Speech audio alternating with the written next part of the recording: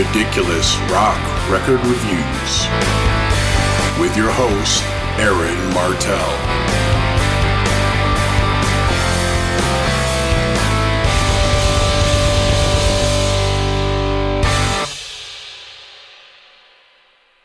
Hello there, I'm Aaron Martell, and welcome to Ridiculous Rock Record Reviews, a podcast where I talk about and review a rock album of my choice. Today I'm flying solo, no co-pilots, but if you're listening and you're interested in coming on the show to review an album with me, I'm always on the lookout for co-pilots to host the podcast with me. There are a few ways to get in touch with me, which I'll go over at the end of the show. So on this week's episode, I'm going to review ZZ Top's 1981 album El Loco. ZZ Top, that little old band from Texas. I'm sure I probably heard one of their earlier songs on rock radio, but the first thing I can remember from ZZ Top is the album Eliminator from 1983 and the music videos the band made from that record. I thought the band had a funny name and they looked cool with the two long bearded dudes and the drummer named Beard who didn't have one, plus the cool ass car with hot women in it. The videos were fun and showed the band had a great sense of humor, plus the tunes were rocking and I welcomed them in the middle of all the 80s synth pop nonsense that was dominating the charts. I got Eliminator on cassette and took to it like a fish to water, and from then on I bought all the subsequent ZZ albums as soon as they were released. But at some point I heard enough different songs of theirs on the radio to know they had a back catalog, and so probably in my mid-20s I made a point to collect the ZZ albums I didn't own, and on one of those CD buying runs I picked up El Loco, and there you have it. Now I'm going to tell you some basic facts about this record, brought to you by Wikipedia. Who knows? Wiki knows. El Loco is the seventh studio album by American rock band ZZ Top, released in July 1981 on the Warner Brothers label. It was produced by Bill Ham and recorded in 1981 at Ardent Studios, Memphis, Tennessee. It reached number 17 on the Billboard Pop Albums chart and is certified gold by the RIAA. The title El Loco means the crazy one in Spanish. With that done, I'll go over the band's lineup card. We have Billy F. Gibbons on vocals and guitar, Dusty Hill on vocals and bass guitar, and Frank Beard on drums and percussion. All tracks on this album are credited to Billy Gibbons, Dusty Hill, and Frank Beard. Now I'll get into a track-by-track analysis of this album. The lead-off track is Tube Snake Boogie. She's the one that really get down when she boogie. She do the tube snake boogie. Well, now boogie little baby, boogie boogie all night long. I got a gal, she lives on the block. She kinda funky with a pink and black socks. She likes to boogie. This begins with Frank laying down a tight boogie beat along with shakers added for percussion, leading to a grooving bluesy rock number. Billy sings in his gruff, scratchy voice about his girl that does the boogie woogie all night long. I read online that Tube Snake is slang for surfboard, and Billy Gibbons said this track is about a surfing-inspired dance, but I don't know about that. I can see Tube Snake as slang for something else. And this band has a penchant for using sexual innuendos and double entendres in their lyrics, so you tell me what it's about. Billy plays some cool blues licks, and this has always been a popular track, a radio staple that it's the first of two from this record. I dig this tune and it sucks me right into the album. Blow your top, blow your top! The next track is I Wanna Drive You Home.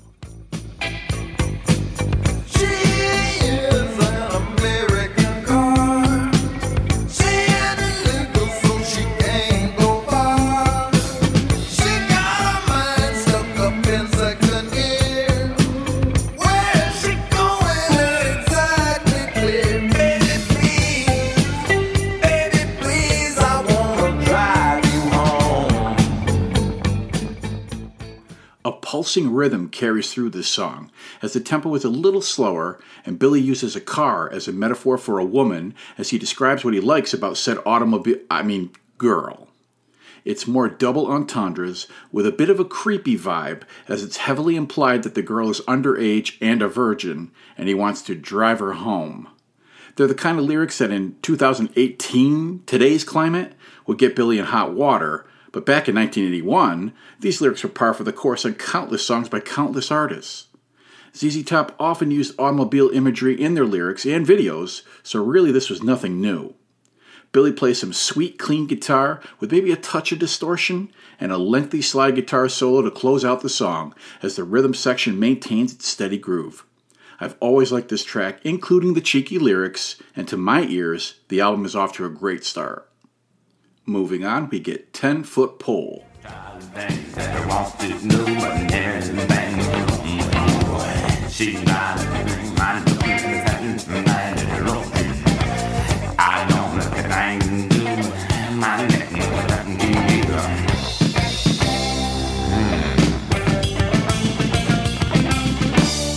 wouldn't touch it with a 10-foot pole.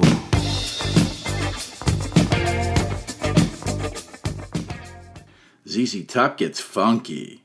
This tune has a funk rock feel and groove, with Billy playing some chunky funk guitar and the rhythm section keeping it loose and danceable with extra shaker percussion supplied. The vocals are hilarious. I don't know if there are any actual lyrics to this song, but if there are, they're rendered irrelevant since Billy mumbles unintelligibly through the vocals, sounding something like this.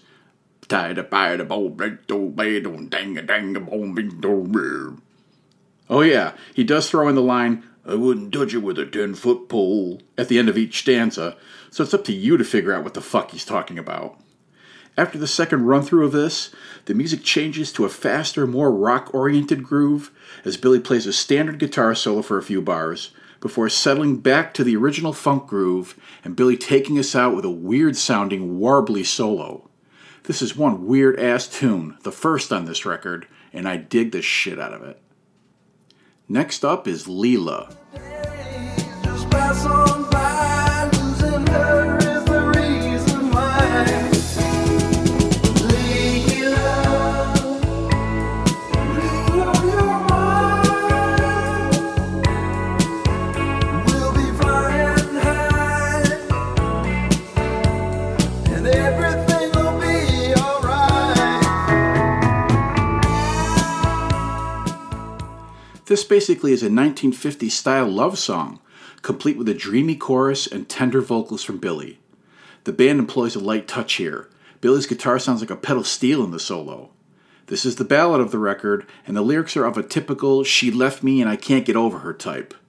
The sound of the track is syrupy and maintains a sad, forlorn vibe.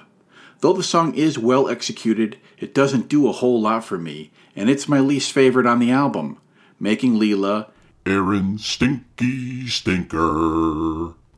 Continuing on, we come to Don't Tease Me.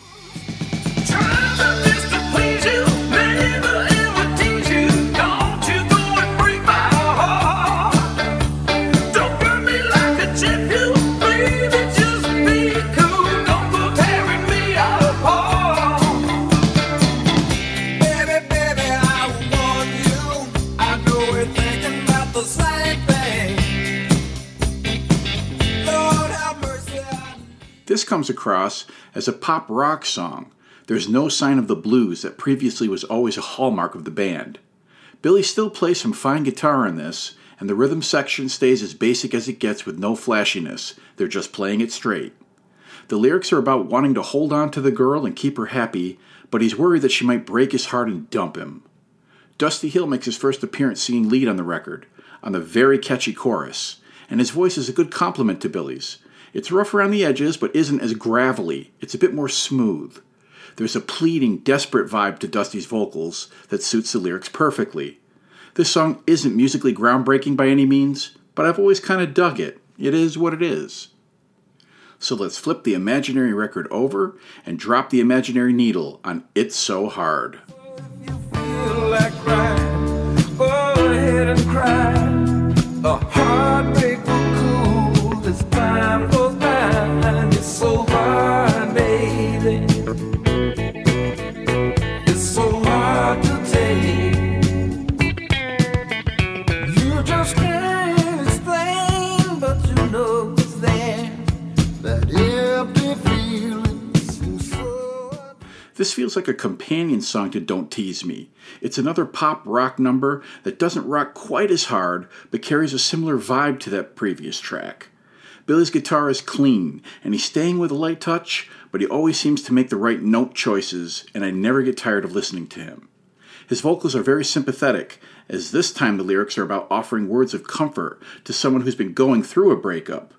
Billy knows where you're at, he's been there, and it's hard to deal with those feelings. The chorus is another good one, and will stick to your eardrums like glue. As the song fades, Billy solos out, while Frank offers a few short drum fills to keep your ear engaged. I like this one too. I usually like it when ZZ branches out into different territories. Now here comes Pearl Necklace.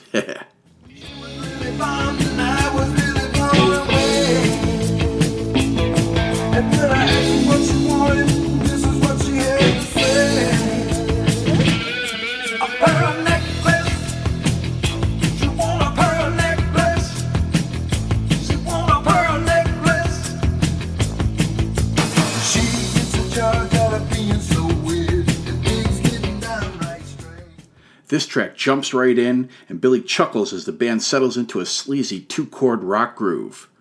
Frank continuously uses a dot-dot harder accent on the drums for emphasis before the verses and all during the final guitar solo that works really well. Amazingly, this track is one of ZZ's most popular songs and still gets played on the radio today. And I say amazingly because I find it hilarious that some dumb fucks out there don't know what the lyrics are actually about. The lady in the song wants a pearl necklace, but it ain't the piece of jewelry she's looking for. There goes ZZ with her double entendres again. They must have been laughing their asses off when this became a hit for them. Musically, I dig the 2 guitar solo sections, as Billy treats us to some melodic runs, and the track overall is a well-known ZZ Top classic. Of course I dig it. So let's move on to Groovy Little Hippie Pad. I'm gonna find me a groovy little hippie pad. I'm gonna find me a groovy little hippie pad. I work 100 days down from a motor town. Whoa, I'll be feeling glad. This short, strange little track is a key moment in the history of ZZ Top, believe it or not. The sound is primarily driven by a burbling synthesizer line, which gives the song a mechanical texture that had never appeared in the band's music before. But this was the early 80s, and synthesizers were appearing all over the musical landscape and even coloring inside the boundaries of harder rock songs and albums. ZZ decided to throw their hats in the ring and give it a shot, and this led to the band fully embracing the technology and integrating it into their sound, beginning with the record after this one. As for this track, it has a 12-bar blues structure with fairly nonsensical lyrics about a blonde-haired mama in a Jeep with a German Shepherd and fixing brown rice and apparently just living the hippie lifestyle. You got me. And despite the synth doodles, there features some Billy Gibbons guitar goodness, so there is some familiarity, and we're not left completely out in the wilderness. But I like the weirdness of this track, even though on the larger scheme of things it's more or less a throwaway tune, but that's just me. The penultimate track is Heaven, Hell, or Houston. Hello, darling. Surprise? Yes, it's me again. I've just returned from the island of Chandelier. What am I doing in town? Well, I'm glad you asked. I'm just passing through in search of the ever-elusive Thunderbird. Hello, darling. Yes, I know it's the second weird-ass song in a row on this album. There's some sort of bell percussion on the opening and closing riff that I find rather cool, and it leads into a slow, understated groove that provides the backdrop for the vocals, which find Billy on the telephone speaking in a funny accent and talking about absurd things like returning from the island of Chandelier, searching for the ever-elusive Thunderbird, and passing out handbills on Austin Street and... Then the song goes into a faster, funky instrumental break, featuring additional percussion from Frank Beard and an odd Billy Gibbons guitar solo. Then we abruptly return to the opening riff, as Billy hopes we'll meet again on some sin-infested street corner in Houston, Texas. This track is pure throwaway filler, but I fucking love it anyway. Farewell, darling. And that brings us to the final track, Party on the Patio. Everything else in my neighborhood. I knew that we shouldn't, but I thought we could. Knew it wouldn't be hard to slap to the backyard. Called all my friends and slipped 100 to the guard. We turned on the radio and had a party on the patio. Betty's in the store and she's getting kinda hot. Mary's in the icebox wishing she was not. Connie's in the whirlpool, Jimmy's trying to be cool. Libby's in the bushes 'cause she's nobody's fool. We turn the lights down. This is a fast blues rock boogie, complete with cowbell all over this bad boy. Dusty sings lead on this, as he describes taking over someone's fancy house while the owners are away and throwing a wild bash in the backyard. Well, they get inside the house too. He describes what some of the party goers are doing, whether they're in the sauna, the whirlpool, or the icebox, having a great time. Hell, Billy G's even passed out underneath the sink, until the cops come and they all have to haul ass out of there over the fence, except Mary, who didn't make it. Where'd she go? Haven't seen her since.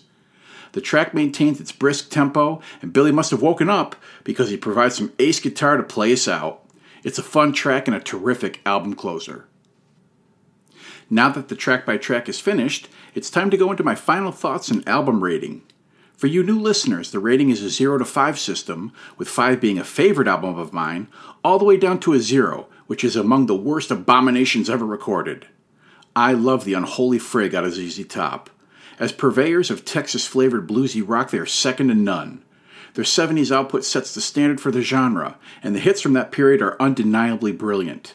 But the 80s signaled a seismic shift in popular music, and in many instances the cold, sterile tones of keyboard synthesizers were beginning to take over. Instead of fighting this trend, ZZ would embrace it and utilize it to their advantage while still maintaining their personalities and rocking guitar licks. El Loco is a transitional album, the bridge from the old raw sound of ZZ Top to their shiny new synth-enhanced sound, which would blossom and explode the band's popularity on the next album, Eliminator. El Loco, in a lot of ways, is the ignored album. You won't see this on many best-of lists, and if I'm being honest, I can understand why. It's weird, it's diverse, it's got only 2 well-known tracks, and it's sandwiched between 2 albums that are much more highly regarded, Diguello and Eliminator. El Loco is an appropriate title for it, but I think I really like it because of its quirkiness, and this oddball little album is pretty unique in the ZZ Top canon. I probably like it more than I should. I'm giving this a 4.5, unapologetically. It ain't the biggest ZZ Top record, but for me, it's one of the best. Aw, yeah. Now I'd like to give a shout out to a podcast that I enjoy listening to. It's called Growing Up Rock, and it's another music-based podcast with hosts Stephen Michael and Sonny Hollywood Pooney.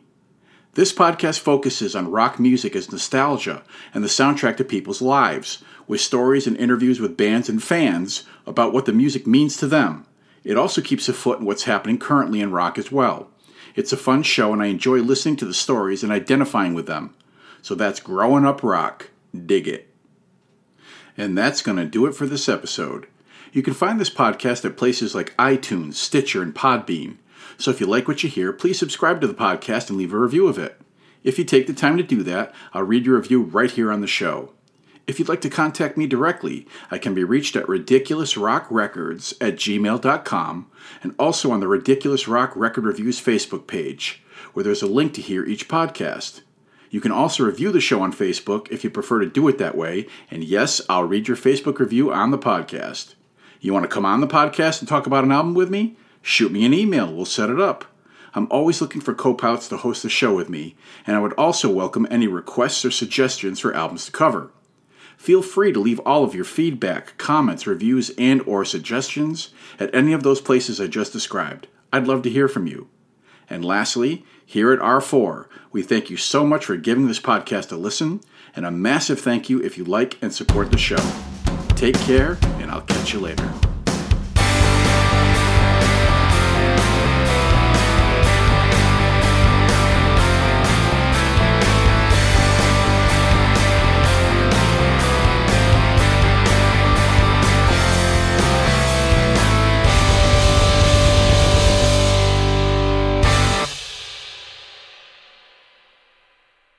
Amazingly, there's some dumb fucks who really don't know what the lyrics are actually about. It's when a guy jizzes on the girl's neck, gives her a pearl necklace. The jizz is the pearl necklace. Get it? Pearl necklace. Semen is a pearl necklace. You want a pearl necklace? I'll give you a pearl necklace, baby. Oh boy, that's probably too much. Alright, I'm just gonna edit this shit out anyway. Pearl necklace! Oh, she wrote a pearl necklace!